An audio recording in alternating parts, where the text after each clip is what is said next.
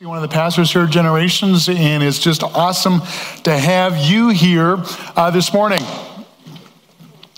So what does it take to make you feel really alive?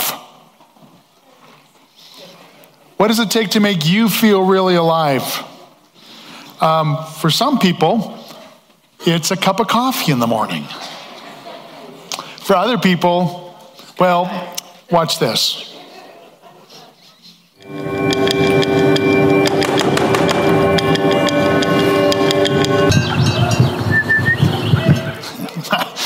Now, I had to put the part in the end with the parachute just so some of you would start breathing again.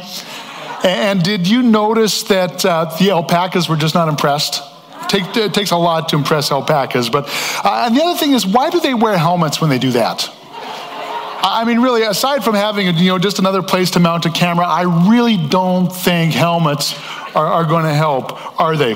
I just want to say I don't endorse wingsuit flying. Do not try this at home. This is not a good idea. I know some of you are just going to go home. You're going to duct tape an old bed sheet to your ankles and wrists and jump off the balcony. Yeah, don't do it. Not a good idea, even if you wear a helmet, okay? That pilot there was Uli Emanuel. It was in the Swiss Alps in 2015, and actually a year later, Uli lost his life doing a similar stunt. So, which actually isn't that surprising, is it? So, why do people do that stuff? Why do people do extreme sports? Is it for the fun, the adventure, the rush? I think people do it so that they can really feel alive. I guess you never feel more alive than when you have your life flash before your eyes, right? That's how people feel alive. People are literally risking their life trying to feel alive. It's like that guy, I don't know if you heard about him this week. I think it was in Toronto on the 403. He was clocked doing 254 kilometers an hour in his BMW X5. It's like, really? Like, why would you do that? Not just risk your life, but risk everybody else's life? Just to feel alive and find out how fast your BMW goes? Well, that buzz you get is from adrenaline. It's from epinephrine and the endorphins that are released in those moments of panic and excitement. Adrenaline is that wonder chemical that enables a person to lift a car off of a child in the emergencies, or when you're dangling in midair. It's that pump that gets into your system through those endorphins that help fly through that 8-foot hole in the cliff. But adrenaline, they say, is basically it's like a drug. It's a potent, mind-altering narcotic as addictive as morphine. And the buzz you get, the high you get, the euphoria you feel is very real. But when it's over, man, you crash. You crash. There's an adrenaline crash. And the next time you need a higher rush or a higher dose to get the same rush. It's like a drug in that way. But that's what many in our culture need to feel alive. Now, adrenaline is a God-given gift, but if you think that's where you're going to find life, I think you're going to be disappointed. There's more to life than the next adrenaline rush. Blaise Pascal, the French mathematician and philosopher who lived in the mid-1600s, actually he was a contemporary of Descartes. He said this: "There is a God-shaped vacuum in the heart of every man, which cannot be filled by any created thing, but only by God, the Creator, made known through Jesus." You can try and fill that hole with adventure, with adrenaline. You can try and fill that hole by trying to create meaning for your life in relationships or family or career. But in the end, all of these things are going to be less than satisfying because they're just not big enough to fill a God-sized hole. We've been working through a series of messages that we've called the Red Letters. Discovering the teachings of Jesus, and basically we're going into the Gospels, the stories of Jesus, and if you've got a red letter Bible, the words that he says are in red. So we're looking at some of the things that Jesus said, and we need to understand that Jesus is uniquely positioned to help us with some things. Because not only is Jesus as God, our creator, who made us, but Jesus also is God in the flesh. He is God who became a man. And so he's just got this incredibly unique perspective. Have you ever thought about Jesus in that way? As the one not only who made us, but then the one who also walked among us as a man. He was fully man and fully God. And so he understands what makes us tick. He understands the issues of humanity. He knows what it means to want meaning in our lives, to want to have purpose, that drive to feel alive. But when Jesus addressed these issues, he did so from a perspective that it seems so paradoxical to our typical human way of thinking about this stuff. In fact, look at this, one of his words in Matthew chapter 16. He said, if you try to hang on to your life, you will lose it. But if you give up your life for my sake, you will save it. If you want life, give it up. What? And you know what? That is not just a kind of a one-shot thought from Jesus. The Gospels repeat this saying more than any other thing that Jesus said. You're going to find this almost verbatim in Matthew, Mark, Luke, in all three of those synoptic Gospels. And it's just there. And as we look at the words of Jesus, we are just again confronted by a way of thinking that is it's so paradoxical, so counterintuitive to how you and I normally think. But as we've been finding out, that was Jesus. He didn't exactly think like we do about some of this stuff. In fact, the way that Jesus looked at the world was so different from how we normally look at the world, because he was looking at the world with a view from the kingdom. The lens that Jesus looked at or looked through was the lens of the kingdom of God. And looking at life through the lens of the kingdom of God is just upside down from the common perspective of humanity. Or maybe we should say the right side up from the common perspective of humanity. You look at some of his teachings, like in the Sermon on the Mount, the Beatitudes, Jesus said confounding stuff like, blessed are the poor in spirit, for theirs is the kingdom of heaven. He said stuff like, blessed are those who mourn, for they will be comforted. Blessed are the meek, for they will inherit the world. That's not the way that we normally think. And you see Jesus' thoughts then reflected through the rest of the New Testament. You find stuff that says, when you're weak, that's when you're strong. The way up is actually the way down. And Jesus said, the greatest person is the one who's the servant. But the granddaddy of them all, I think, is this passage here in Matthew 16, where Jesus says, if you try to hang on to your life, you'll lose it. But if you give up your life for my sake, you will save it. The more you try to hang on to your life, the more you try and reach and grab, the more you try and control. Jesus says, your life is going to be just like sand slipping through your fingers. You won't be able to do it.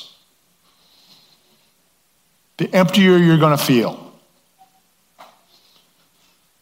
And then Jesus goes on in verse 26, he says, and what do you benefit if you gain the whole world but lose your own soul? What good is that, Jesus says? He says, you know what, you can have it all.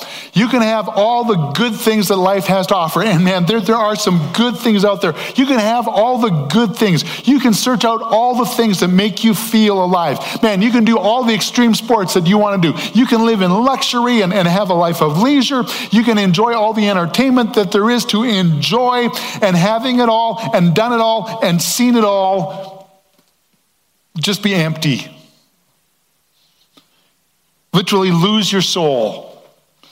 And not only your soul in that life to come, but lose your soul in this life here and now. Is that maybe why so many people in our day feel lost? Lost in Space is a science fiction TV series that they're shooting in Vancouver right now. It's a modern retake, it's a futuristic retake on the old story of the Swiss Family Robinson. So this family is a part of a mission to colonize another galaxy, and of course, in the course of their travels, something goes terribly wrong. They end up on another planet, lost in deep space, trying to get back to the mothership, and I haven't watched it, not endorsing it. Just interesting that it's just something that these storylines are kind of a common theme in books and television and movies, whether it was Gilligan's Island or Tom Hanks and Castaway, these stories of people getting lost. Just one of those common things. And I think Jesus would speak in as that, and he would say, you know what? Of course people are going to feel lost. That's the way it's going to be. That's how life is going to feel without me. That's how life is going to feel unless you actually choose to lose. And ironically, if you choose to lose, if you choose to give your life away, that's when you find life. In our text this morning, I found it interesting that the words life and soul come from the same Greek word. It's the Greek word psyche. It's not the word for biological life. That would be the word bios. And so there's this invitation to losing your life that Jesus is talking about is actually not a call to martyrdom. Aren't you thankful for that? It's not a call to actually physically lose your life. But this Greek word psyche is the word that we get our word psyche from. And the literal meaning is kind of your breath, the breath of life, the force of life that animates you, that animates your body and gives life, the part of you that lives forever. It's talking about your soul, the essence of who you really are. What makes you you? Scriptures would talk about your hearts. And not talking about the physical blood pump in your chest, but talking about the seat of your feelings and your emotions and your desires. So in this passage, Jesus isn't talking about your biological body. He's talking about your mind, your will, your emotions. He's talking about your soul. And he says, that's where the issue is. That's the place of struggle. And Jesus says, if you're going to deal effectively with your soul, if you're going to deal effectively with this place of your mind, your will, and emotions, you need to do some things. And he spells it out in actually the verse directly before the verse that we're looking at. He says in Matthew 25:26, if you try to hang on to your life, you'll lose it. If you give your life up for my sake, you'll save it. But in the verse immediately before that, verse 24, Jesus said to his disciples, if any of you wants to be my follower, you must turn from your selfish ways, take up your cross, and follow me. Basically, Jesus is saying, this is how you learn to lose. This is how to lose. This is how to deal with your soul issues. He says, first of all, you need to turn from your selfish ways. Maybe the translation of Scripture that you're looking at uses the word, you need to deny yourself, take up your cross, and follow me. And so Jesus says, listen, there's a choice that everyone must make if you're going to be my follower. You've got to turn from your selfish ways. We talked about it last week when we were talking about, who's going to be in charge. Remember with Jesus, everything's about the kingdom. He came preaching that the kingdom of heaven was near. That was his focus. That was kind of his master thought. And so everything that Jesus says, you need to kind of think through from the context of the kingdom. And in a kingdom, the issue is always who's on the throne, right? So the issue is who's on the throne. Who's going to be on the throne of your life? So to turn from your selfish ways is Jesus' way of saying, take yourself off the throne of your life. You need to take yourself off the throne of your life. That's what it means to deny yourself. So denial is not like an athlete who gives up something to make themselves better. They're going to start drinking raw eggs for breakfast, to make themselves more healthy. No pain, no gain. That's not what Jesus is talking about. Jesus isn't really talking about a student who, stays home to study because they've got an exam coming up, and they want to achieve. Jesus isn't talking about that kind of denial. Jesus isn't even talking about giving up something for Lent. Did anybody give up anything for Lent? I know it's not really part of our church tradition, but some people do that. Lent is a period of fasting or moderation or self-denial for 40 days before Easter. And so some people give some stuff up. People give up all kinds of things. They give up stuff like social media. They'll give up stuff like online shopping. Chocolate. Give up chocolate for Lent or gossip. I actually said, yes, some people will give up gossip for Lent, okay, so that means it's okay to gossip the rest of the time, not just during Lent. Kind of puzzling me. I actually talked with a guy a couple of weeks ago that was giving up coffee for Lent. I thought, wow, he's spiritual. I mean, that's commitment, giving up coffee for Lent. And so people give up all kinds of things for Lent. Personally, I gave up wingsuit flying for Lent, but I'm just kidding. Lent is supposed to be about refocusing our lives to be more in line with God, by cutting out the distractions. That's what the point is. But Jesus says, you know what? If you're going to turn from your selfish ways, it's a little bit more than just giving up some things for Lent. What Jesus is talking about here is something that is stronger, something that is more decisive. Jesus is talking about the essential battle of life, and that essential battle is the scramble for the throne. Who is on the throne of your life? Who is really going to be God? And when you deny yourself, when you turn from your selfish ways, you are saying no to self. You are saying no to your plans, your dreams, your ambitions, your preferences, and you are literally taking self off of the throne. You see, so much of the soul sickness we suffer from comes from trying to be the king of our own lives. We were never designed to be the king of our own life. Our soul was never designed to function as its own master. And when our soul becomes the master of our heart, friends, it's actually toxic. It's poisonous to us on the inside.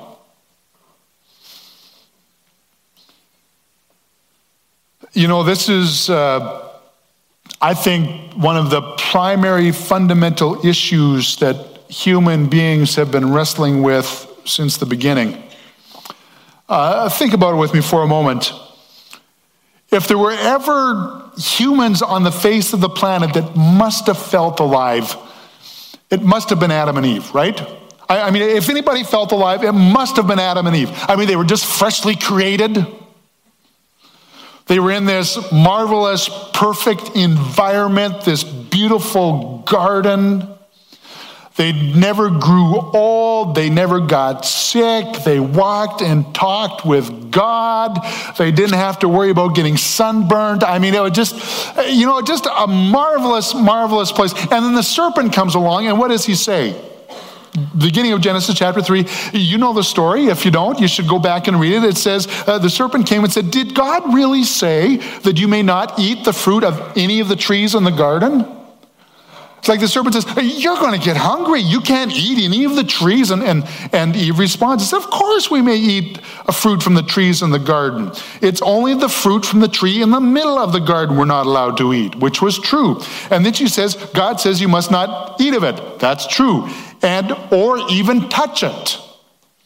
Well, God never said you can't touch it. And then Eve says, because if you eat it or you touch it, you will die. And then here's the relevant part for us this morning. The serpent replied to the woman, you won't die. God knows your eyes will be opened as soon as you eat it, and you will be like God, knowing both good and evil. And that word God there is the word Elohim. It's the word for divine being. It's not literally that you're going to be God, but you're going to become a divine being. And Eve goes, oh, I can be a divine being? I can be like God? I can sit on the throne of my life? I can sit on the throne of my heart? And charmed by that idea, she took the fruit, and when she took it, she didn't die. And she gave it to Adam, and they ate it. And since that time, not only who sits on the throne has been a fundamental issue of humanity, but since that time, mankind, I don't think, has ever felt truly alive. Because in that moment, sin entered the world, and with sin came death. You see, the throne issue and the life issue are inseparable. And as long as you insist on sitting on the throne of your life, you will never experience the authentic life you crave.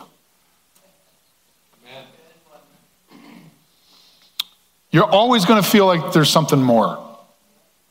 You're always going to feel like there's something missing. Because there's that God-sized hole.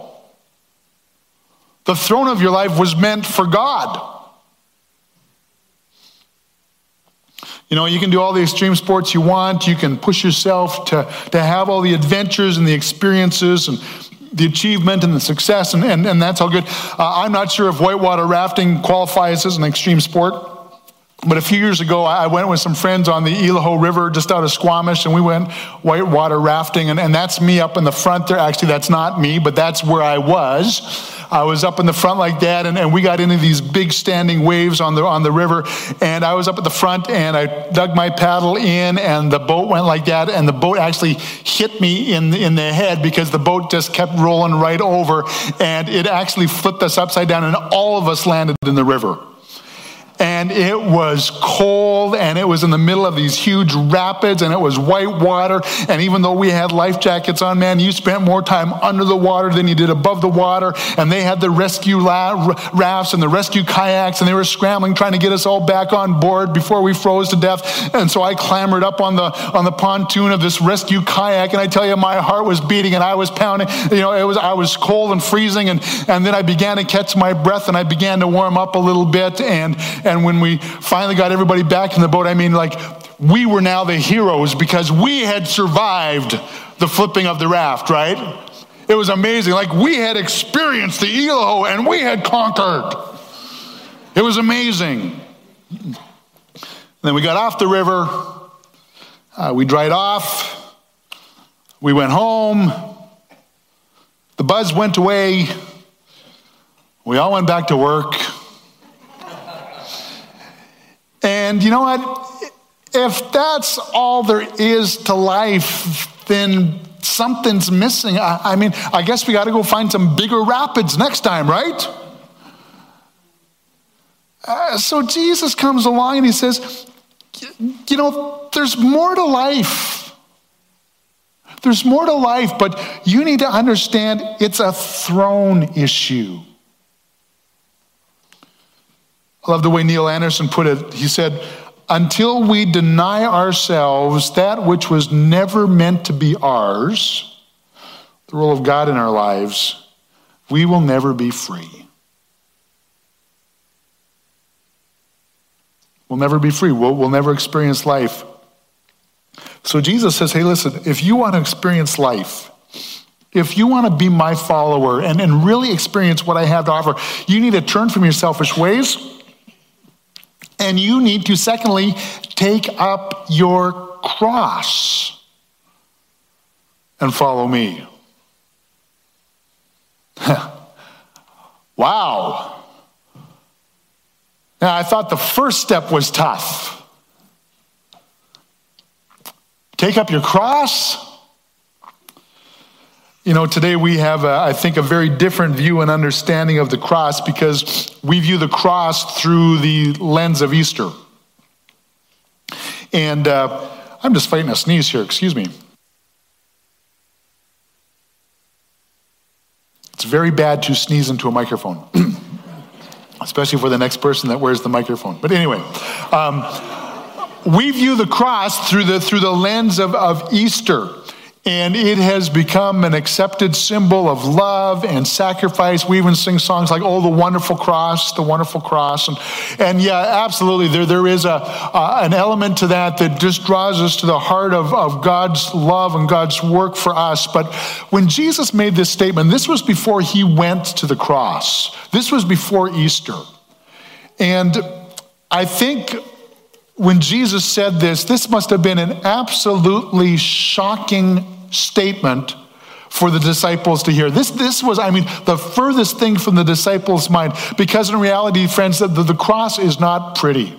It is the most graphic, awful way for a person to die. The cross was something you didn't mention in polite company because it was just too horrific. It was a symbol of death and shame and suffering and guilt. In fact, Romans would not crucify their own citizens. You'd only crucify enemies of the state, people who were not citizens, because there was no more despicable way to die. And yet Jesus says, take up your cross. What in the world is Jesus saying here? How in the world do we take up our cross and follow Jesus? Well, I think maybe the place for us to begin to understand this is to realize that Jesus is not talking about cross death. Jesus is talking about the cross life. You see, he's not talking about martyrdom. We already talked about that, where Jesus isn't saying, that you need to give up your physical, biological life. No, the issue is our hearts. And Jesus is not just talking about, your problems. Sometimes he uses this saying, it's a cross I must bear. It's like when your mother-in-law comes for spring vacation. It's like, it's a cross I must bear. But no, that's not what Jesus is. I'm not talking about your problems. He's not talking about saving ourselves. We don't save ourselves by our own cross. We're only saved by the cross of Jesus. So Jesus isn't talking about saving ourselves. What he's talking about is a selfless attitude of serving him by serving others. Jesus is saying that to follow him, not only do we have to say no to ourselves on the throne of our lives, but we also have to identify and connect with him in willingly surrendering our lives and sacrificing ourselves for others.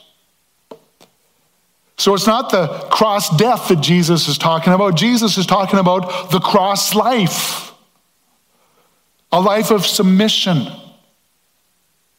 of servanthood, of sacrifice.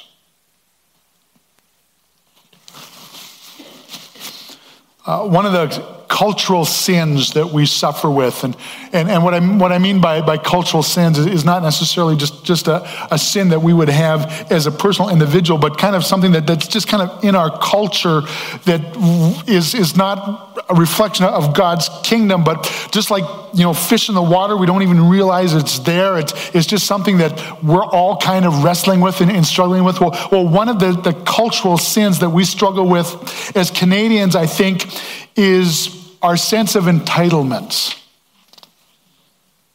We live in this individualistic, consumeristic culture where it is so easy to think that the world is all about me.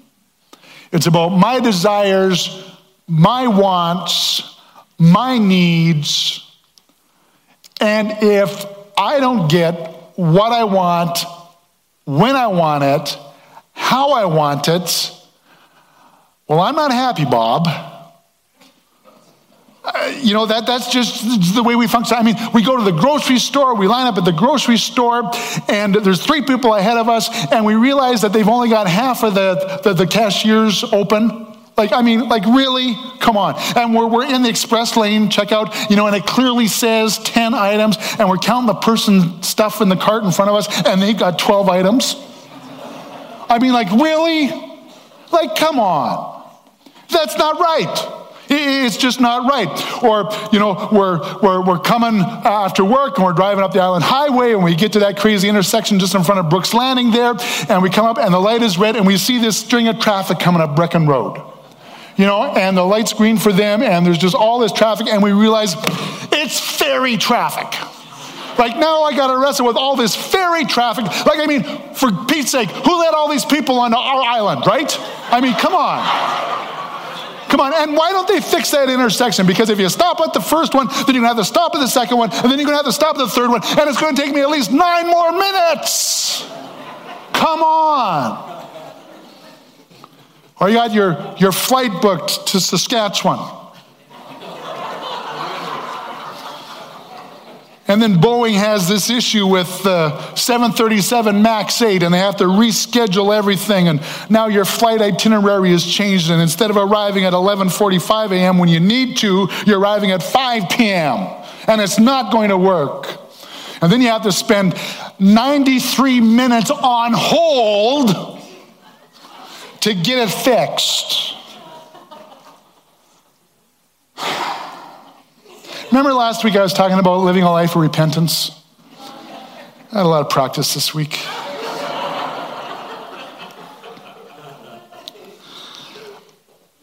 That sense of entitlement, it just kind of creeps into our life. Does it leak into our church life? We come to church. We come to church a little bit early for second service because we want our free coffee. And then we have to stand in line. And the person up there getting their coffee is being just way too friendly with the coffee person.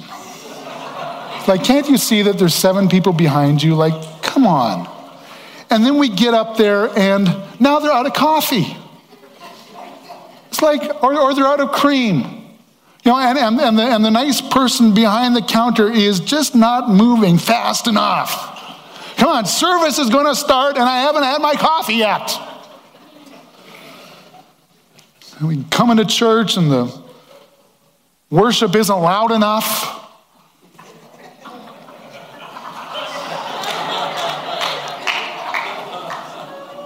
Or the preaching isn't short enough. And then somebody comes and talks to me about helping out a generation's kids. Or coming and helping serve coffee. Serve coffee? I can't even get coffee. Why would I want to serve coffee? No, I'm not doing that. I came to church to enjoy church. And then they actually expect me to tithe 10%? Really? You're just lucky I showed up. Man, somebody better finish that foyer because if it was cold in the winter, can you imagine how hot it's going to be in the summer? Come on, somebody.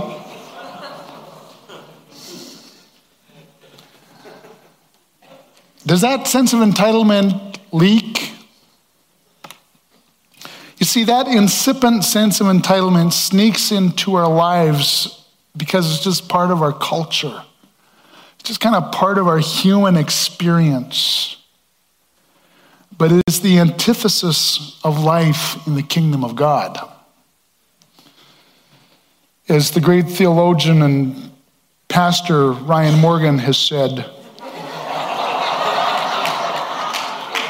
entitled Christians make Jesus look bad. It's a great quote. And it's actually a great picture too. I mean, it's priceless. For everything else, there's MasterCard. Entitled Christians make Jesus look bad. One of the things I've been doing for these 40 days before Easter is I've been reading through I want to read through the entire New Testament. So I've been reading through the Gospels.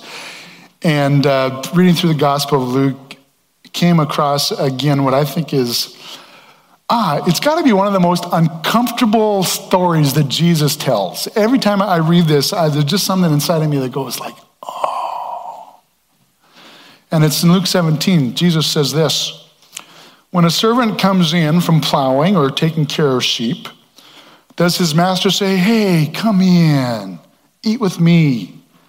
No, he says, well, prepare my meal, put on your apron, serve me while I eat, and you can eat later.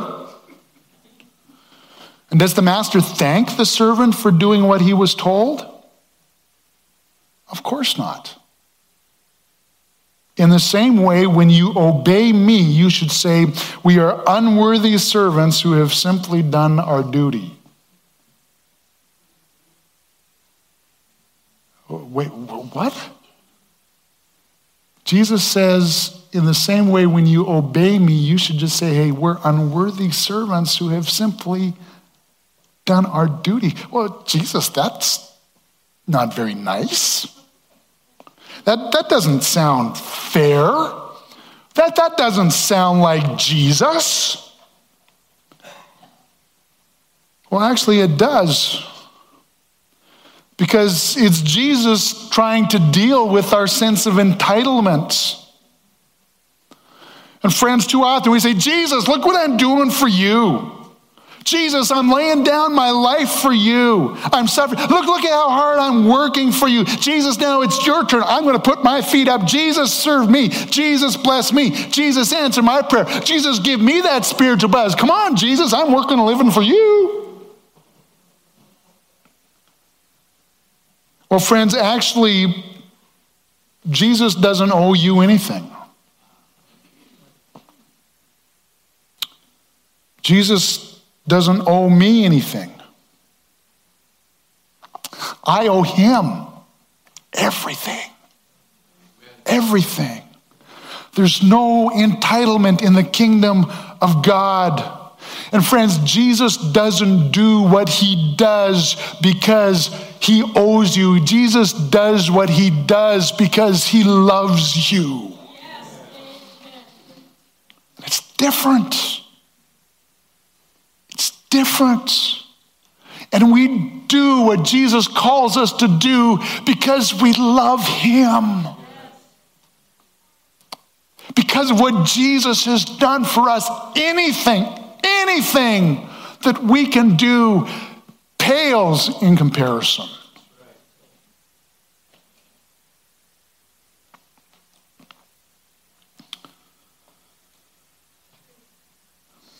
Great passage in Philippians chapter 2 where it talks about Jesus humbling himself and becoming obedient even to death on a cross. And I think we looked at this passage when we had communion a few weeks ago. Verse 5, just before that passage about Jesus, it says, you must have the same attitude that Christ Jesus had. And before that, the Apostle Paul, writing to his friends in the church in Philippi, just gives them some relational tips on how to get along. He says, don't be selfish. Don't try to impress others. Be humble, thinking of others as better than yourselves. Don't look out only for your interests, but take an interest in others too. Be like Jesus. As my mother used to say, it's not all about you, so get over it. But you know what? That actually is the ticket to really finding life. It's the ticket to life, because Jesus says that if we're really going to find life, and not just life in the sweet by and by in the sky when we die, but life in the sweet here and now on this earth, we got to get out of our own way. We got to get past ourselves. We got to get out of this trap of meism, this disease of entitlement. And we need to understand that cross-bearing breaks the awful suction of the self-centered life.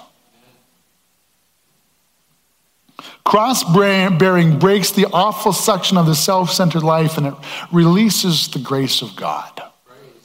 And it releases his power, and it releases his love, not only in us, but through us. Friends, it releases his life.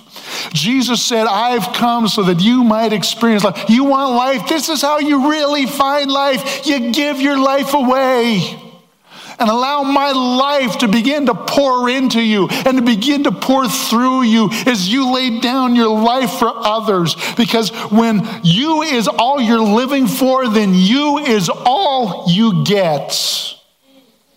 But when you're living for Jesus, and you're living to serve others, you need to know that the world just gets bigger, the world just gets better. You find life, you find God. And the way the cross life gets played out is not by literally dying like Jesus did, but by living for others like Jesus did.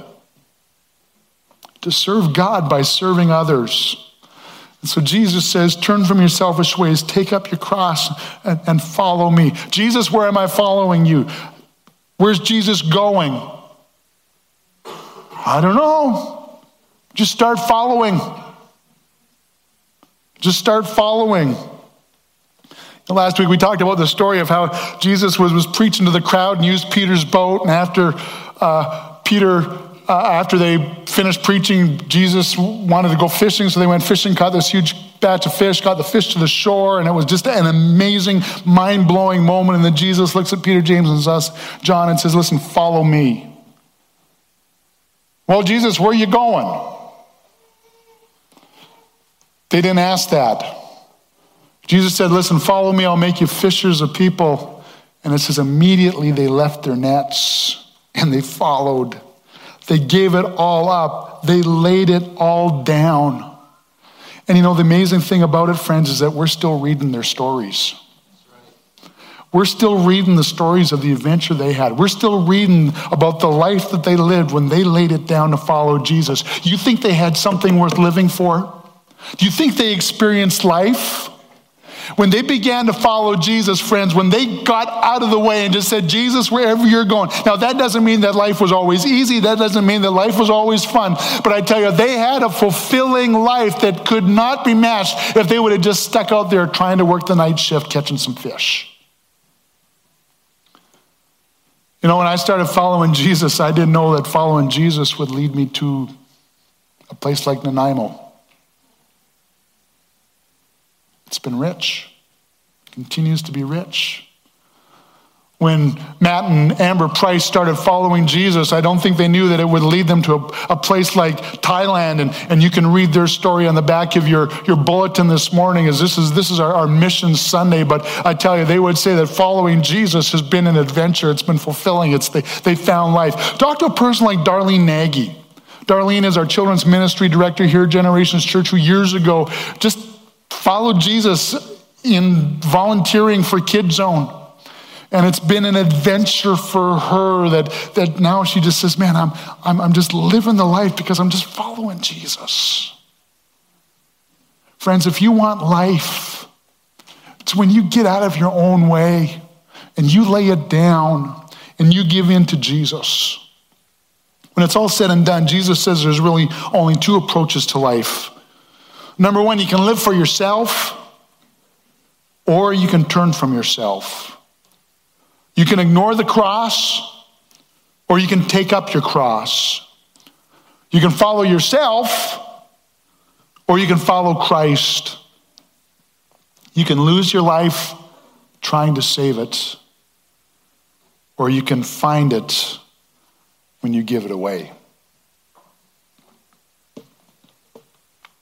Which approach will you choose? Let's pray.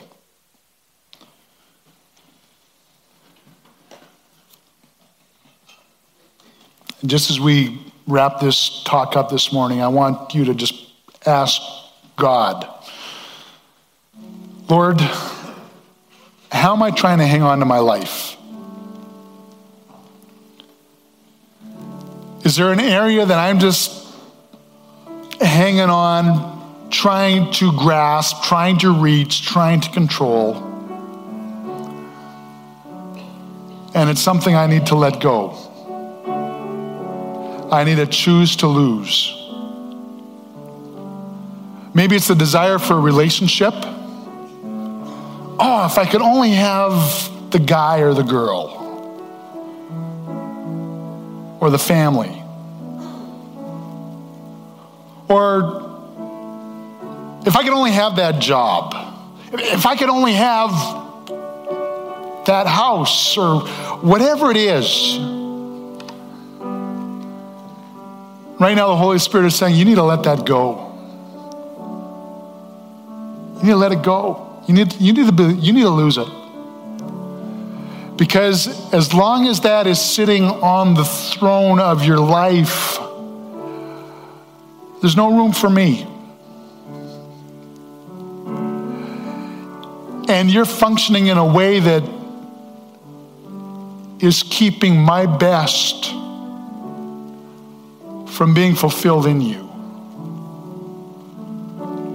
So Holy Spirit, right now in this moment, we bring whatever that is that we realize in this moment we've been hanging on to, and we let it go. We choose to lose so that in losing ourselves, we can find life that is really life. Life that is in you, empowered by your Spirit, full of your grace, full of your love. Our prayer team is going to be in the prayer room, which is just through these doors on the piano side. They would love to pray with you this morning. Friend, if you've come in here with something that you're wrestling with, that is just kind of weighing you down, we would just really love the opportunity to pray with you and see Jesus step into that situation, that circumstance, to bring you life. And so our prayer team is going to be there. Just encourage you to take a few moments before you leave. Otherwise, friends, on your way out this morning, can you just find somebody that maybe you haven't talked to or haven't met and just say hi to them and be nice to each other in the parking lot? You're not entitled to leave first, after you. And let's just serve Jesus together. Amen. Let's choose to lose so we can find his life. God bless you.